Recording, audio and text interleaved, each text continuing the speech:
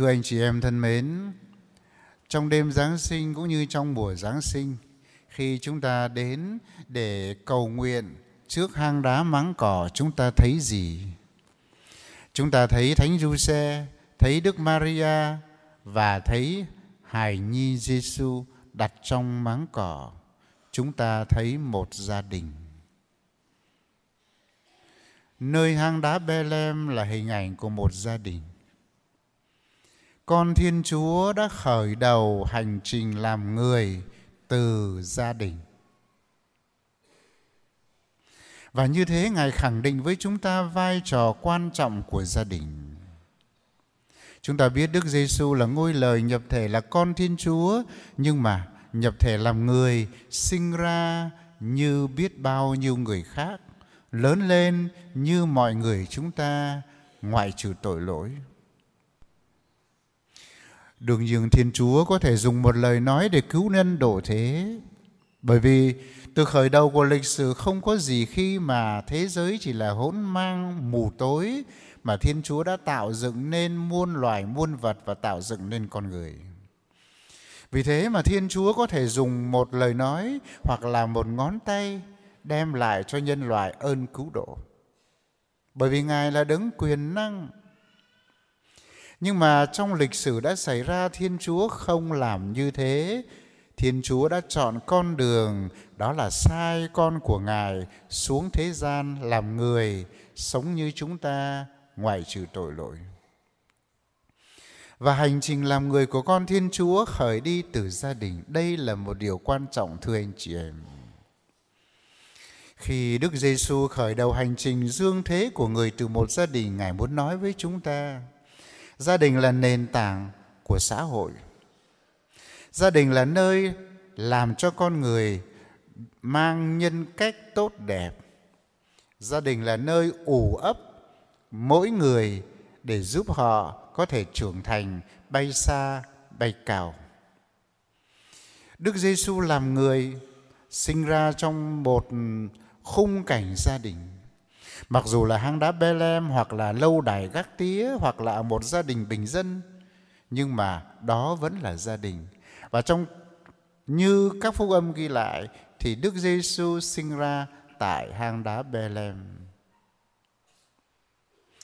Và như thế Chúa Giêsu khẳng định với chúng ta, nếu muốn thành đạt trong tương lai thì phải lo mình củng cố gia đình, nhận ra vai trò quan trọng của gia đình. Bởi vì chính gia đình hình thành, giúp cho con người hình thành nhân cách, giúp cho con người có đủ những nhân đức, giúp cho con người biết đối nhân xử thế và giúp cho con người trưởng thành những con người có ích trong tương lai. Và như thế chúng ta chiêm ngắm gia đình ở Nazareth để suy tư đến gia đình của chúng ta. Gia đình là một định chế do thiên luật hay là do luật của Thiên Chúa giữa một người nam và một người nữ, và mục đích kết hôn để sinh con. Cho nên ai kết hôn mà loại trừ mục đích sinh con thì các linh mục không được phép cử hành hôn phối cho họ, bởi vì họ loại trừ một cái mục đích quan trọng. Còn những người nào son sẻ hay là vì nguyên nhân bất khả kháng mà không thể có con lại là trường hợp khác. Nhưng mà những ai kết hôn mà đã khẳng định công khai chúng tôi không có mục đích sinh con thì các linh mục không được phép để mà giúp họ cử hành hôn lễ, vì họ đã loại trừ một mục đích căn bản của hôn nhân. Mục đích ấy làm nên tính thành sự của bí tích. Thưa anh chị em thân mến, khi chúng ta nói đến gia đình thánh gia, nói đến gia đình của Chúa Giêsu, Đức Mẹ và Thánh Giuse, chúng ta tưởng tượng gia đình ấy sẽ vô cùng êm ả. Bởi vì toàn là đấng thánh.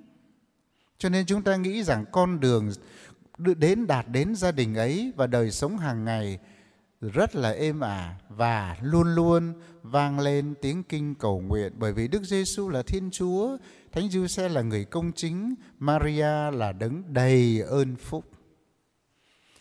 Nếu gia đình ở Nazareth có đoàn kết yêu thương nhau trong gia đình thì lại phải gặp rất nhiều khó khăn ở bên ngoài.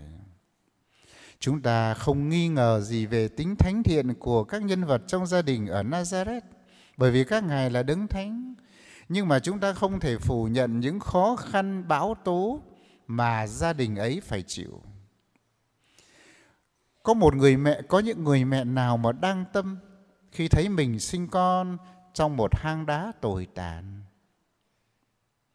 Có người cha nào mà không se lòng khi người vợ của mình lâm bồn đến lúc mãn nguyệt khai hoa sinh con mà không tìm được một nhà trọ giữa đêm đông giá rét?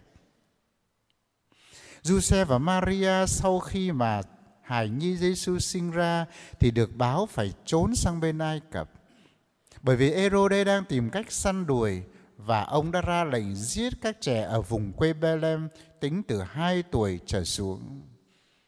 Giuse Maria đã đưa hài nhi Giêsu ngay trong ban đêm sang Ai Cập ở đó, và khi trở về quê hương cũng là một hành trình gian nan khó nhọc. Vì thế cho nên nếu chúng ta chiêm ngưỡng gia đình thánh gia ở Nazareth, chúng ta khẳng định rằng các nhân vật của gia đình này là những đấng thánh, nhưng mà chúng ta cũng phải thấy rằng gia đình ấy phải chịu nhiều khó khăn thử thách. Những điều ấy được ông cụ Simeon nói trong bài phúc âm chúng ta vừa nghe. Việc Đức Maria và Thánh Giuse dâng hài nhi trong đền thờ là một việc chu toàn lề luật. Một việc ấy cứ ngỡ đem lại niềm vui cho gia đình. Nhưng mà biến cố này, cụ già Simeon lại nói tiên tri bà sẽ phải chịu nhiều đau khổ như một lưỡi gươm thâu qua trái tim của bà. Và như thế Đức Mẹ vừa trình bày như một người đầy ơn phúc, nhưng mà Đức Maria cũng trình bày như Đức Mẹ sầu bi. Đức Mẹ mang trong mình những nỗi lòng đau khổ khi chứng kiến con mình bị phản đối, chứng kiến con mình chết trên cây thập giá. Thưa anh chị em thân mến, từ đầu chúng ta đã nói gia đình ở Việt Nam ngày hôm nay cũng như trên toàn thế giới đang phải đối diện với biết bao nhiêu thách đố. Có nhiều người nhắm mắt làm liều, thôi thì thời đã thế thì mình phải sống như thế. Có nhiều người buông theo dòng đời trôi nổi, mặc cho đến bến bờ nào. Chúng ta là những người Công giáo, chúng ta không thể sống như thế được, thưa anh chị em. Vậy thì đâu là bí quyết để duy trì hạnh phúc gia đình? Lời Chúa hôm nay nói với chúng ta, và tôi nghĩ rằng có 2 cái bí quyết căn bản. Thứ nhất là đức tin, đây là điều quan trọng. Bài sách thánh thứ nhất nói với chúng ta về ông Abraham là gương mẫu đức tin và là người tổ phụ của chúng ta trong đức tin. Và tuổi già rồi ông không có con trai. Ông thưa với Chúa, lạy Chúa, khi mà con về với Chúa thì lại một người ngoại lai kế vị con, là người kế thừa sự nghiệp của con. Mà Chúa hứa với con là ta sẽ làm cho dòng dõi ngươi như sao trên trời và như cát dưới biển. Và Chúa đã làm phép lạ, bà Sarah ở tuổi già sinh con. Isaac là người con của đức tin. Lời Chúa trong bài sách thánh thứ 2 trích thư gửi giáo dân Do Thái cũng nói với chúng ta về đức tin của Abraham. Thưa các anh chị thân mến, Đức Thánh Cha Benedicto đã khẳng định cơn khủng hoảng về gia đình, khủng hoảng kinh tế, khủng hoảng chính trị đều xuất phát từ khủng hoảng đức tin. Vì thế mà gia đình hôm nay có nguy cơ tan vỡ, gia đình hôm nay có đầy bạo lực. Gia đình hôm nay có nguy cơ chỉ trở thành một quán trọ thôi, là bởi một trong những nguyên nhân quan trọng, đó là chúng ta thiếu vắng đức tin. Dễ hiểu thôi. Bởi vì nếu chúng ta tin vào Chúa thì đâu chúng ta có dám nói những cái lời xúc phạm. Người chồng mà tin vào Chúa đâu còn dám cờ bạc rượu chè bê tha, đâu dám ngoại tình. Người vợ mà tin vào Chúa và yêu mến Chúa, thường xuyên cầu nguyện, đâu có dám nói năng quá mức, đâu có dám làm những điều không phù hợp. Con cái được dạy giáo lý, đâu có dám làm những điều hỗn xược với cha mẹ. Vì thế cho nên đức tin khẳng định với chúng ta Chúa đang hiện diện trong gia đình này. Như khẳng định của Công đồng Vaticano thứ 2, gia đình là một cung thánh nơi Chúa hiện diện. Nếu có đức tin, chúng ta sẽ kìm lại, không nói những lời xúc phạm. Chúng ta sẽ không có những hành động bạo lực. Nếu có đức tin, chúng ta sẽ tin rằng Chúa hiểu biết suy nghĩ và việc làm của chúng ta, dù những việc làm ấy có che mắt được người đời, không che mắt được Thiên Chúa. Nếu đức tin vững vàng thì gia đình, người vợ, người chồng và con cái sẽ họp nhau lại cầu nguyện một tuần ít nhất là 1-2 lần để mà tuyên xưng đức tin. Đồng thời lời kinh cầu nguyện ấy sẽ giúp cho chúng ta bỏ qua những mâu thuẫn, bởi vì chúng ta có một cái đích điểm, đồng thời có một đấng hòa giải, chính là Thiên Chúa hòa giải chúng ta. Cả hai người đọc kinh cầu nguyện: lạy Cha chúng con ở trên trời, xin tha tội cho chúng con như chúng con cũng tha kẻ có tội lỗi với chúng con. Có lẽ nào mà đọc kinh ấy trong một tâm trạng hận thù? Không thể nào đọc câu kinh ấy trong tâm trạng hận thù và trong sự cố chấp. Vì thế cho nên bí quyết hạnh phúc gia đình thiết tưởng, đây là một điều quan trọng, đó là đức tin, thưa anh chị em thân mến. Nhiều gia đình rệu rạo, tan vỡ, rạn nứt là bởi vì họ thiếu vắng đức tin, hoặc là đức tin không được thể hiện qua cuộc sống của họ trong gia đình. Cái bí quyết thứ hai nữa để xây dựng hạnh phúc gia đình, đó là trách nhiệm của người cha, người mẹ đối với con cái, trách nhiệm của người cha đối với người mẹ và trách nhiệm của người mẹ đối với người cha và con cái, nghĩa là trách nhiệm của mọi thành viên trong gia đình đối với nhau. Maria và Giuse đã đưa con mình lên đền thờ để dâng cho Chúa. Đây là điều quy định trong sách Thánh, sách Cựu Ước. Mọi con trai đầu lòng phải được dâng cho Chúa khi vào ở thời điểm 40 ngày. Họ dâng cho Chúa để làm gì? Để khẳng định đứa con trai này sẽ thuộc về Chúa. Con trai đầu lòng, Đức Giêsu cũng được dâng giống như biết bao nhiêu trẻ khác. Giuse và Maria đã thực hiện trách nhiệm làm cha làm mẹ của mình. Đồng thời đó cũng là nghi lễ thanh tẩy đối với những người phụ nữ mới sinh con. Vì thế mà Giuse Maria vừa có trách nhiệm với lề luật, có trách nhiệm với Thiên Chúa và trách nhiệm với con của mình sinh ra là hài nhi Giêsu. Một trong những nguyên nhân dẫn tới khủng hoảng gia đình đó là gia đình cha mẹ thiếu trách nhiệm đối với con cái. Và tại sao có những ông già bà cả, có những cụ cao niên bị đuổi ra ngoài đường bởi vì con cái thiếu trách nhiệm đối với cha mẹ? Bởi vì tài sản vật chất hôm nay đã làm cho con người mờ hết đôi mắt, cho nên không nhìn thấy chân lý, không nhìn thấy đạo hiếu, không nhìn thấy bổn phận của mình. Đây là một điều đáng báo động trong xã hội Việt Nam của chúng ta. Nếu chúng ta có thời giờ mà lướt qua những video clip trên mạng này, liên tục có những tranh chấp gia đình. Vì đất cát, vì tiền bạc, vì thừa kế mà anh em tình nghĩa huynh đệ tương tàn. Cha mẹ 80-90 tuổi phải kiện con ra tòa.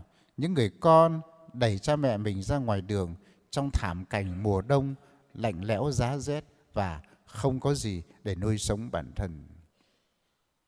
Điều này giúp cho chúng ta hiểu mỗi người phải nhận ra trách nhiệm của mình, như Đức Maria, như Giuse đã nhận ra trách nhiệm của mình đối với hài nhi Giêsu và đã đem hài nhi dâng trong đền thờ như một lời tạ ơn, lời cầu nguyện, và đồng thời việc Chúa Giêsu xuất hiện tại Jerusalem như là một cuộc gặp gỡ của Chúa, ngôi hai Thiên Chúa đối với dân của người là dân riêng được tuyển chọn, bởi Jerusalem là trung tâm về tôn giáo, chính trị và văn hóa. Thưa anh chị em thân mến, ai trong chúng ta cũng đều khẳng định với nhau rằng đời sống gia đình vô cùng phức tạp. Chúng tôi mặc dù là không lập gia đình, chúng tôi sống đời tu, nhưng chúng tôi phải nghe biết bao nhiêu hoàn cảnh gia đình và chúng tôi cũng thấy vô cùng phức tạp. Không thể nào có một khuôn mẫu nào đưa ra để áp dụng cho tất cả mọi gia đình, thưa anh chị em. Bởi vì mỗi một gia đình có hoàn cảnh biến cố khác nhau, có những điều kiện kinh tế văn hóa khác nhau, có những cái khúc mắc quá khứ hiện tại khác nhau. Nhưng mà nếu mà chúng ta cứ khăng khăng giữ lấy cái quan điểm riêng của mình trong đời sống gia đình thì làm sao chúng ta xây dựng gia đình hạnh phúc được? Khi các anh các chị kết hôn với nhau, lập gia đình, đến trước bàn thờ Chúa để đoan thệ với nhau, những điều rất tốt lành. Nhưng mà trong đời sống gia đình không phải lúc nào cũng tốt lành như thế. Vậy thì chúng ta đã kết hôn với nhau, chúng ta chỉ còn có một cái việc phải chấp nhận những cái khiếm khuyết của nhau thôi, để mà hướng về tương lai. Bởi vì nếu mà chúng ta tìm hiểu những con người hoàn hảo thì trên thế gian này không có ai là hoàn hảo cả.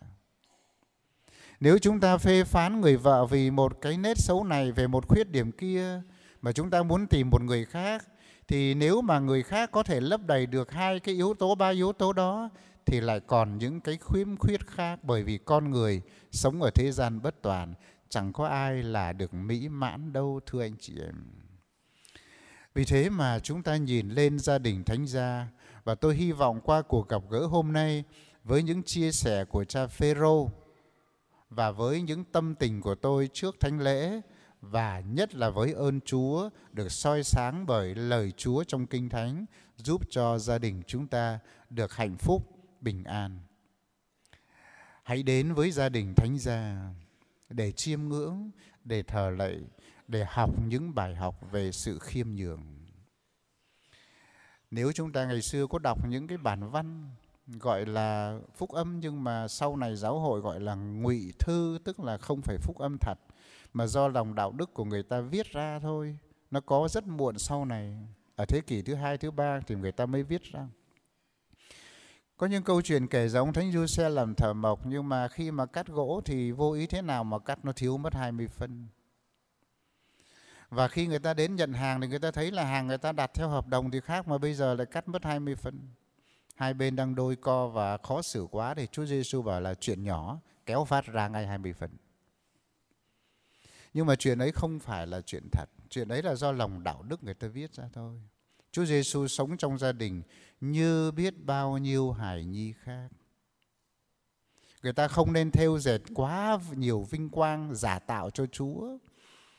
Bởi vì những câu chuyện đại loại như thế thì nhiều lắm trong những cuốn sách mà được viết ra khoảng thế kỷ thứ 2, thứ 3 sau công nguyên, sau Chúa Giêsu. Chúng ta không tìm những phép lạ ngoạn mục.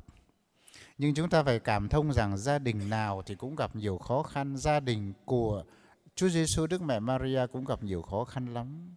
Và xin Chúa cho chúng ta nghị lực, can đảm, kiên trì, nhất là đức tin, để chúng ta vượt lên những khó khăn ấy, để rồi giữa cơn bão lốc của sự rạn nứt gia đình hôm nay, những gia đình Công giáo của chúng ta vẫn vững vàng, vẫn thể hiện tình yêu thương và vẫn giới thiệu tình yêu của Đức Giêsu với giáo hội của người.